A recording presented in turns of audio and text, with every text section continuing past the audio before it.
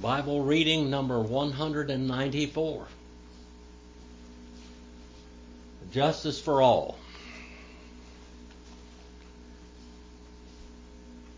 Mankind, unless you're a criminal, begs for justice. They beg for justice. Criminals beg for leniency.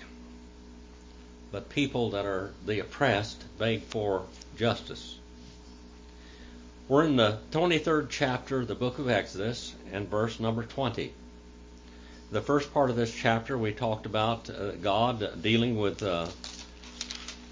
mankind as far as justice goes. Do not commit perjury.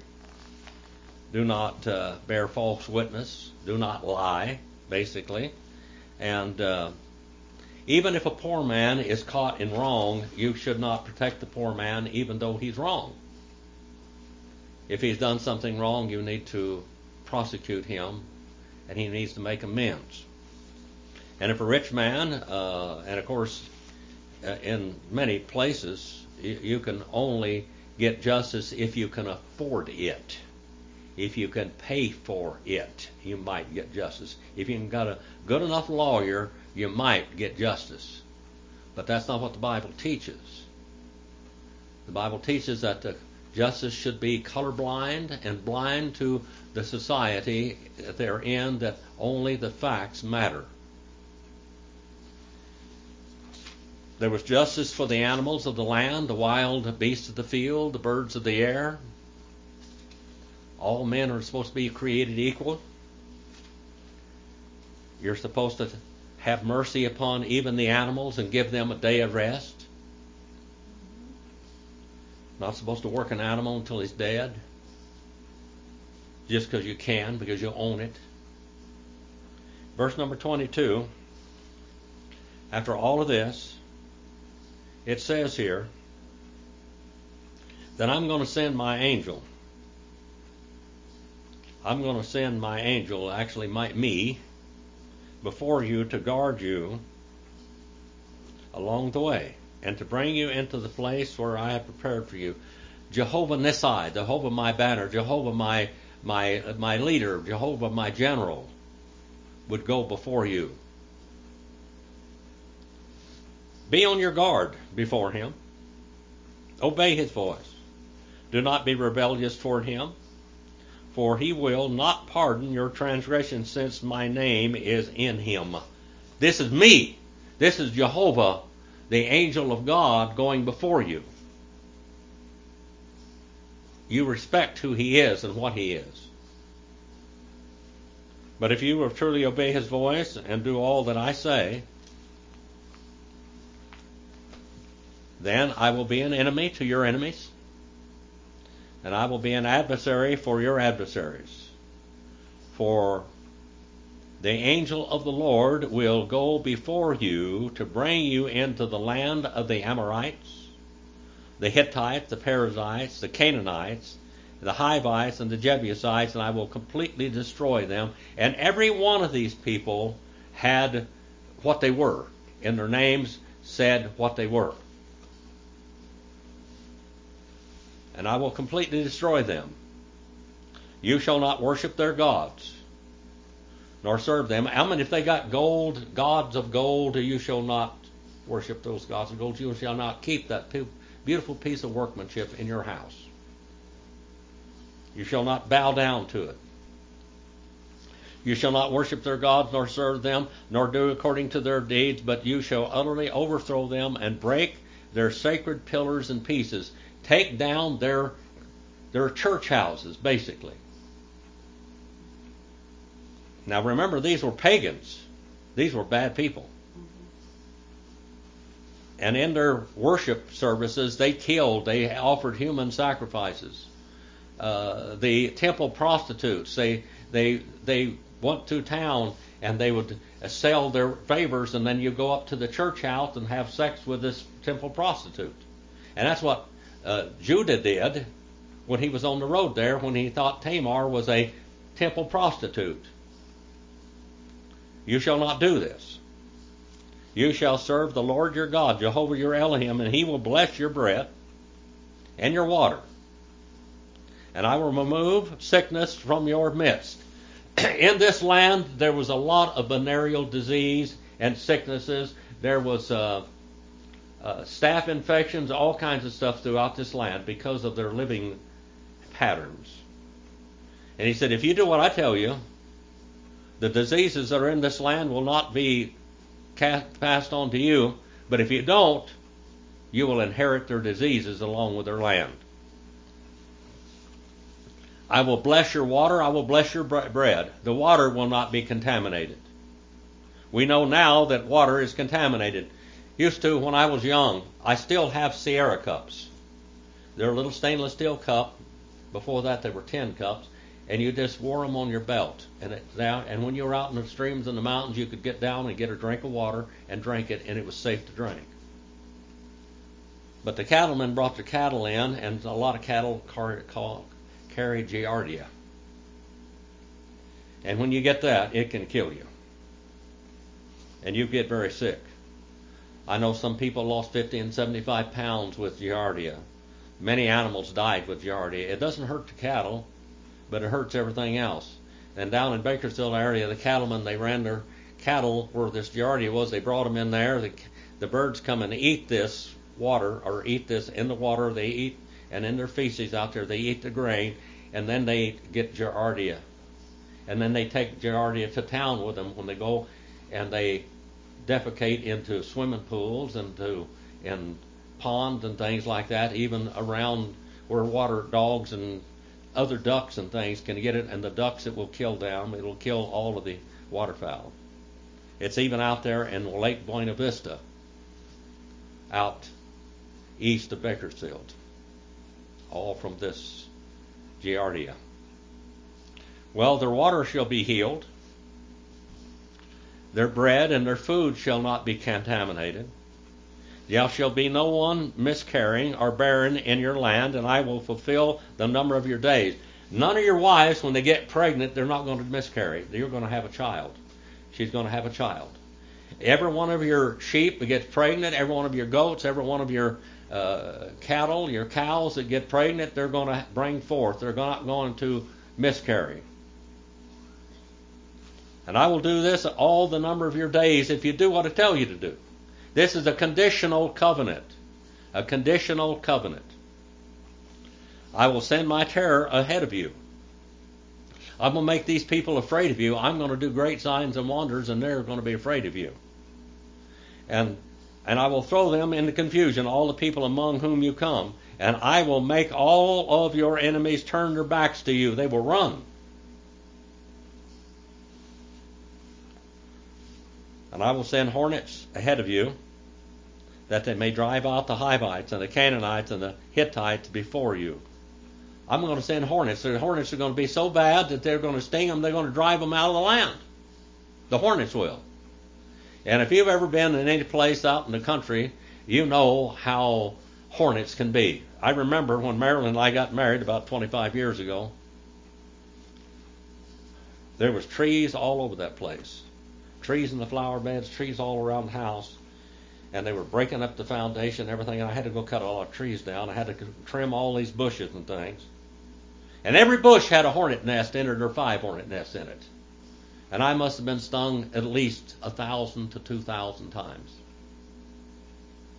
Those hornets, that really hurts. That really hurts. And in all of these bushes and all these trees, there were also black widows. I'm going to tell you something. If you've ever been bit by a black widow, that is worse than a hornet. It's worse than a wasp, or worse than a bee or anything. I was a little over a year ago in August, I went there, and Marilyn wanted me to pick her some grapes. I went out there and picked the grapes. And I was picking the grapes. I didn't have gloves on.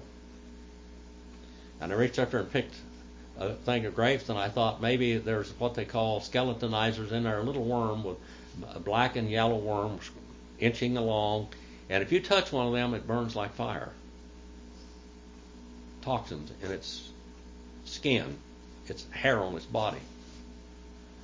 And I said, well, maybe a hornet stung me, and it stung me right there on that finger, right there between that joint and that one on my little finger. My finger swelled up so fast and so bad that I thought it was going to bust, and my whole arm was just aching. My stomach was twisted in knots. I was nauseous. All of this going on all at the same time. And I had a funeral of my cousin that I had to go to in a little while. Well, I went in and I took a Benadryl, and I put all types of baking soda and everything on that finger. And it still hurt, throbbing, aching. And I went ahead and got ready and went to the funeral, what was as a memorial service. And when I got there, my cousin was a captain in the fire department. And his sons and brothers and everything were all part of the fire department. They were all captains and paramedics and everything. And anyway, they came there and they looked at my finger, because I told them I might not be able to come. They said, "You've been bit by a black widow. Go to the hospital right now." So I visited for a few minutes, and I went to the hospital, and I was there till 2 o'clock or 3 o'clock in the morning, something like that. They were just watching after me to make sure I didn't fall over dead or something. Because this toxin that they have in them, it's a very powerful sting. It's a horrible, it just gets worse. You know, when a hornet or wasp bites you, within 2 or 3 hours, if you put baking soda on it, or this anti-sting or kills or whatever it is, it'll go away to some extent. It might be still hurting a little bit the next day, but it goes away. This thing kept getting worse and more intense and more intense and more intense. It affected me for about a month or more. It killed some people. All of those black widows that I killed on that farm, one of them got me, and after I moved away from there and went back. Well, hornets. I will send hornets ahead of you, that they may drive out the Hivites and Canaanites, and Hittites before you, and I will not drive them out before you in a single year. There's a reason for this, he says. I will not do it immediately, not in 1 year I won't. That the land may not become desolate. It may not become desolate. The farms will be there when you go in there. The orchards will be fresh and they will be pruned. There will not be a whole lot of wolves in the land. There won't be lions in the land. There won't be wolves in the land or bears. That the land may not become desolate and the beasts of the field become too numerous for you. Every year in the fall, we have a family that came here back in homesteading in the 1940s. Hudsons. They came from around Kiama Valley and out by Taft, California. And they moved up here, and they planted this great big apple orchard down there. And they were selling apples years ago. I remember when they did that. You could go buy a crate of apples or whatever from them. Now they don't do that. They're doing different things, and the apples are just kind of wild. And if you want to go over and pick them, you pick them. If you want some or whatever. They take some of them to the food giveaways now and then. But what goes in there are the coyotes and the lions and the bear. They got pictures of bear going down in there, and they'll eat all of this fruit falling on the ground. And the beasts of the field, they're drawn to this because that's free food. And if they drove these people out, then the bear and the wolves and the lions, etc., the jackals would multiply in the land so much because they'd have plenty of food to eat, and so they could have plenty of babies. And I'm not going to drive this out so that the wild animals, the wild beasts of the field, become too numerous for you. God's looking out for them in every way, isn't he? And I will drive them out before you little by little, until you become fruitful and take possession of that land. And I will fix your boundary from the Red Sea to the Sea of the Philistines, and from the wilderness to the river of the Euphrates. That's your land. You're going to own that land one of these days. Now, they never did have all of that. But that's the land that God gave them. This is the title deed to the whole land of Palestine, all the way to the Euphrates. From the boundary of the Sea of Reeds is what it actually says. And I will deliver the inhabitants of the land into your hand, and you will drive them out before you. If they would have done what God told them to do, they would have had all that land, but they didn't. Now David got quite a bit of the land. Solomon held on it until what we call the northern and the southern kingdom divided. I will deliver the inhabitants of the land into your hand, and you will drive them out before you. And you shall make no covenant with them or with their gods. You'll not make any covenant with them, nor will you make a covenant by the name of their gods.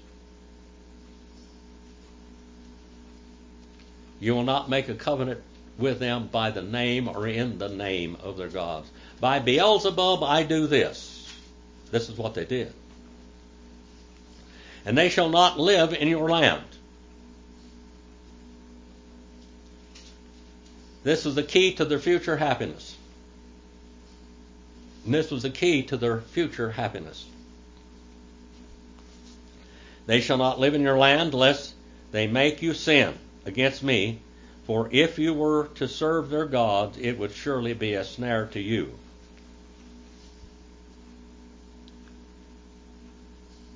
The key to the future happiness and prosperity of the land of Israel and the people of Israel was to follow these rules in the 23rd chapter.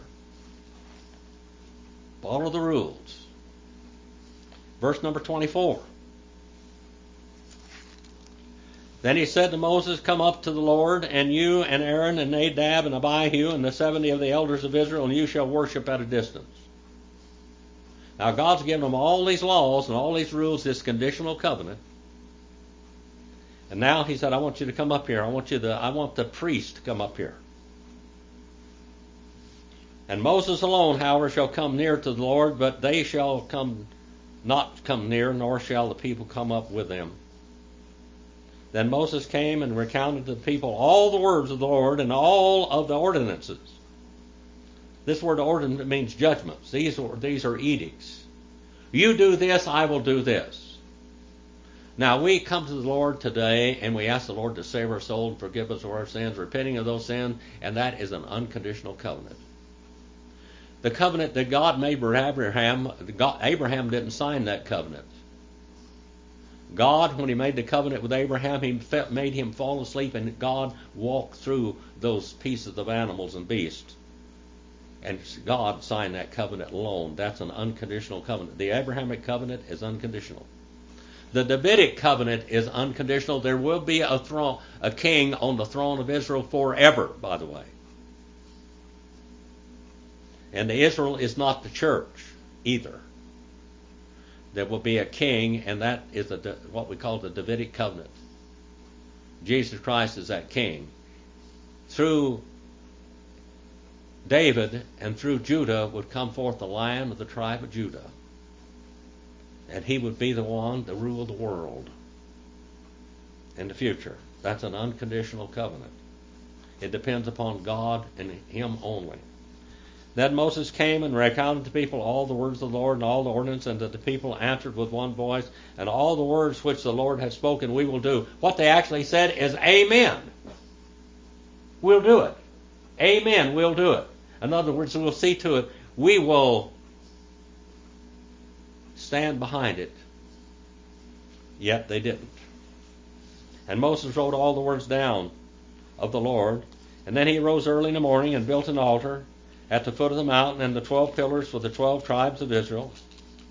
And he sent young men, the sons of Israel, and they offered burnt offerings and sacrificed young bulls as peace offerings to the Lord. And then Moses took half of the blood and put it in basins, and the other half of the blood he sprinkled on the altar. Now they had built an altar.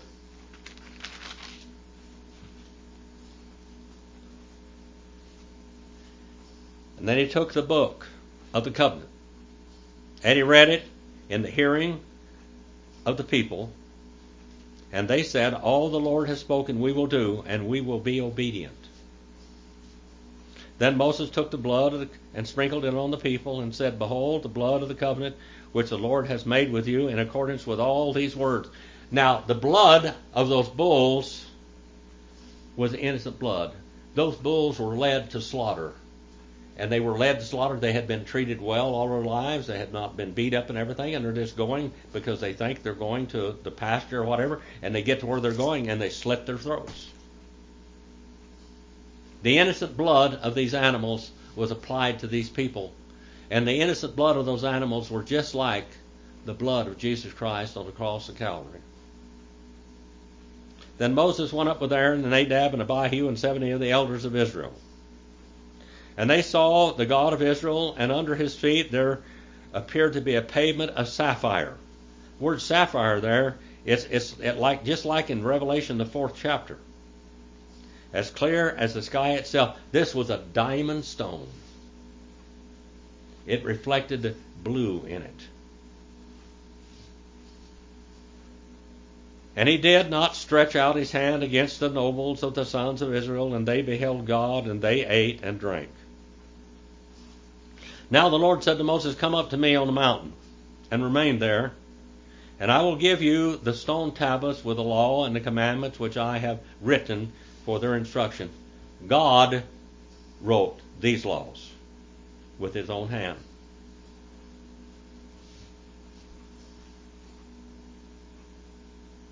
This word tablet, page 531, Brown, Driver, and Briggs.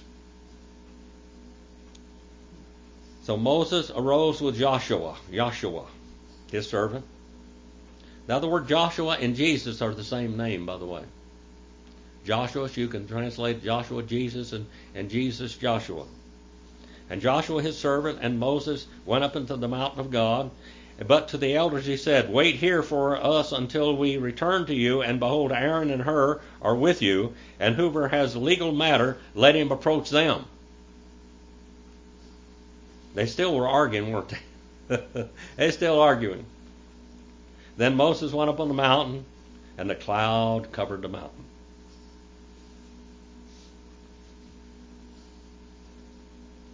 The presence of the Lord of life covered that mountain. And the glory of the Lord rested on the Mount Sinai, and the cloud covered it for 6 days. And on the 7th day he called to Moses from the midst of the cloud. And to the eyes of the sons of Israel, the appearance of the glory of the Lord was like a consuming fire on the mountaintop. It was like a constant lightning, like a nuclear reactor. And Moses entered the midst of the cloud, and he went up to the mountain, and Moses was on the mountain 40 days and 40 nights. Now just remember, Moses hadn't been eating all this time. It's like Jesus being in the wilderness 40 days and 40 nights, and he did not eat. God was providing for Moses. In the presence of God is life.